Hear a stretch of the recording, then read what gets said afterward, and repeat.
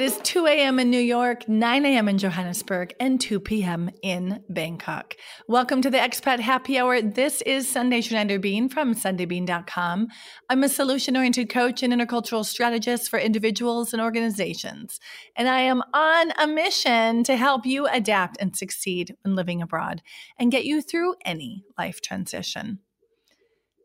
Aishwarya Rai Bachchan, an Indian actress, says, "My family is my strength and my weakness." I don't know about you, but I know I am at my best with my family and at my worst. And today, in this episode of Expat Happy Hour, I want us to look at the globally mobile family, but I want to expand the way that we think about family. Okay, so first, when people think of the cliche around globally mobile family, I know you've got in your head what I've got. It's like, the traditional heterosexual couple with 2.5 kids and a dog, and they're rotating country every 2 to 4 years. But we know that the way we do family is much more interesting than that. We do family in same-sex couples traveling around the world, with dual career couples and no kids. We do family as, alone on our own way abroad, leaving friends and family back home, or we give up everything in our home country, fall in love with someone from another place, and stay in their home country, right? There's lots of ways of being a globally mobile family. And for today, I want us to think about a bigger scope of your globally mobile family. If you are living abroad and you're the only one, you are still part of a globally mobile family because you're the one who moved. And you're part of a family system somewhere. And that family loves you. And whether they like it or not, you are globally mobile, right? So today, when I talk about globally mobile families, let's think big, okay? Going beyond your partnership or your kids, I want you to include your in-laws. I want you to include your friends and family back home. I even want you to include the sending organization, because all of it, like a good family system, is interconnected. Okay, and so today I am kicking off a series on looking at the globally mobile family, but in this bigger picture.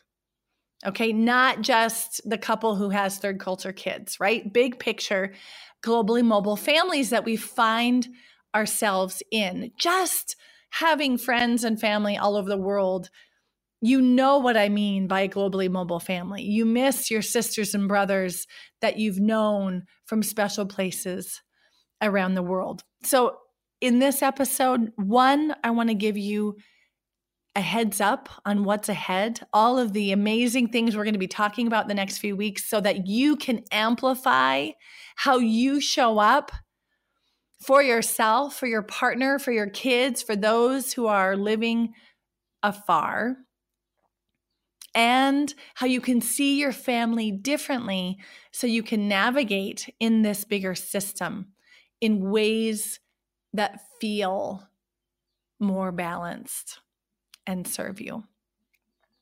Okay, so what I want to do, I'm going to offer you a new metaphor for the globally mobile family. But before we do that, I want to tell you a little bit about what's coming. So this week is our kickoff for the globally mobile family focus, as broadly as I can frame it for you.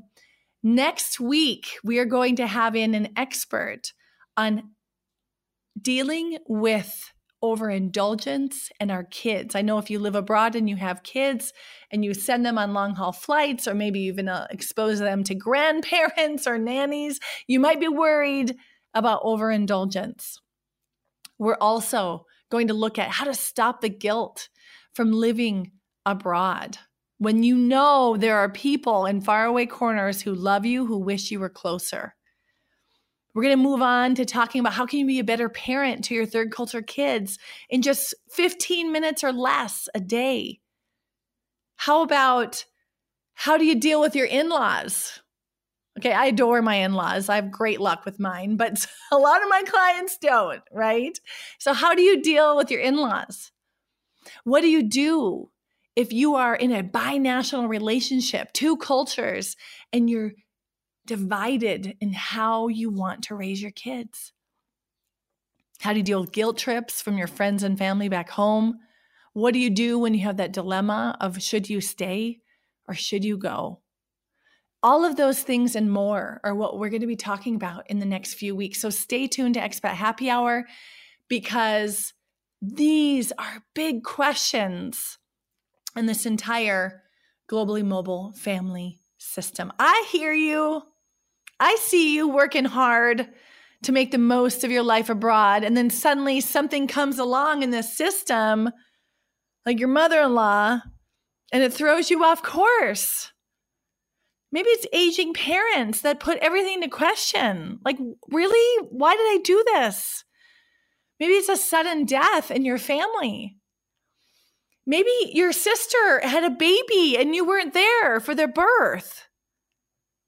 Or maybe your husband just got promoted and you know it needs another 4 years and you're just wondering about putting your career on hold, right? We are all part of the system. You move one part and everything else shakes. Okay, so that is the metaphor I want to offer you to start with. Seeing your globally mobile family in something as beautiful, simple, yet complex as a baby mobile. You know the crib mobile that people put above the baby's beds? And the child opens its eyes and looks up and giggles at the sun and the clown and the moon that's ahead. And the parent taps on the mobile and everything else moves and the child is delighted again. Or the child gets sad when it's just stagnant and not moving. I want to invite you for a moment to think about your own globally mobile extended family as this baby mobile. Who is in this globally mobile family? Who's part of this global family mobile above you that you're looking at? Okay, so what I'd like to invite you to do is imagine, or even better, take out a piece of paper and draw out the system that you navigate in the shape of the baby mobile, this crib mobile. And this is an opportunity for you to get playful. It's a way for you to take stock of what is, not what you want it to be or what you think it should be, but what is. Okay, so this is a creative exercise, and I want you to get started. Okay, start drawing this mobile. Who's in it? Who do you think of first? Maybe you draw your dog, your partner. If you have children, maybe your kids are there. What about the sending organization? Is it heavy and near your partner and dragging your partner down? Or is it super far away from your partner that you can barely see it? Where are your in-laws? What about your friends and family? What about the people that you would love to be connected to but have somehow lost touch? All of them belong in this mobile. Where are you? Are you off in a corner, small? Or are you at the center and expansive? Okay, you might want to go further and give each individual a shape. Maybe your daughter's a sunshine, or maybe she's a clown. What is your mother-in-law? Based on some of my client calls, I have a hunch some of you want to draw your mother-in-law as a wicked witch of the West. Mine would be a ray of sunshine. I know that. But how do you really want to draw them? How do you feel about each symbol? Okay, so get playful, be bold in your illustrations and mindful of the shape they take, how much space they occupy, and how close or far apart they are. Is your immediate family at the center and your friends and family abroad super far away on this baby mobile? Or are they interlinked? This is an opportunity for you to get clear on how are you experiencing your globally mobile family right now? Because that is what we're going to focus on in the next coming weeks, identifying what's working and what's not. Where are you in this system? Where do you have influence? Where are you being pushed? Okay, sometimes a tap comes from the outside and it wiggles all the pieces. Maybe it's a sudden surprise in the family, or maybe it feels more like you're being pushed wildly, reeling from a loss you weren't expecting, and you can no longer focus on the mobile ahead of you. Okay, I want to know what your most burning issues are. I've identified in the next series of weeks the top challenges that you have based on my client experience and what I'm hearing from you, from everyone on social media and my newsletter. But maybe there's something in your mind I just haven't answered yet. Okay, and that's why I want to invite you to post your questions and comments in social media, in this blog post, for this podcast, to say, Sunday, this is a dilemma I'd love for you to answer. All right, talk to me, folks. I want to help you in navigating this system because we know how interesting and how challenging it can be to find yourself in the center of a globally mobile family. American engineer, author, and management consultant W. Edwards Deming said, "A bad system will beat a good person every time." So today is a first step at seeing how are you experiencing this system? What is this system? What feels like it's missing? What are the parts that are lighting you up and bringing you joy? What parts do you wish you could just cut off? Right? This is my invitation to join me on a journey so you can amplify how you show up in this globally mobile family so you feel happy and successful in your life. How you can navigate this system to make it better, to make it smoother, to be happier.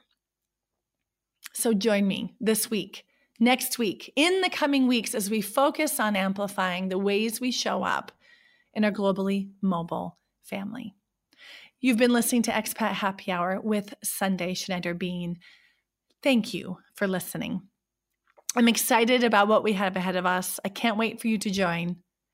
I'm going to leave you with the words of Murray Bowen. He's a professor of psychiatry at Georgetown University. Bowen is among the pioneers of family therapy and a noted founder of the theory for family systems. He says, an entire family can be changed through the effort of one person. So my mission is for you to be the one.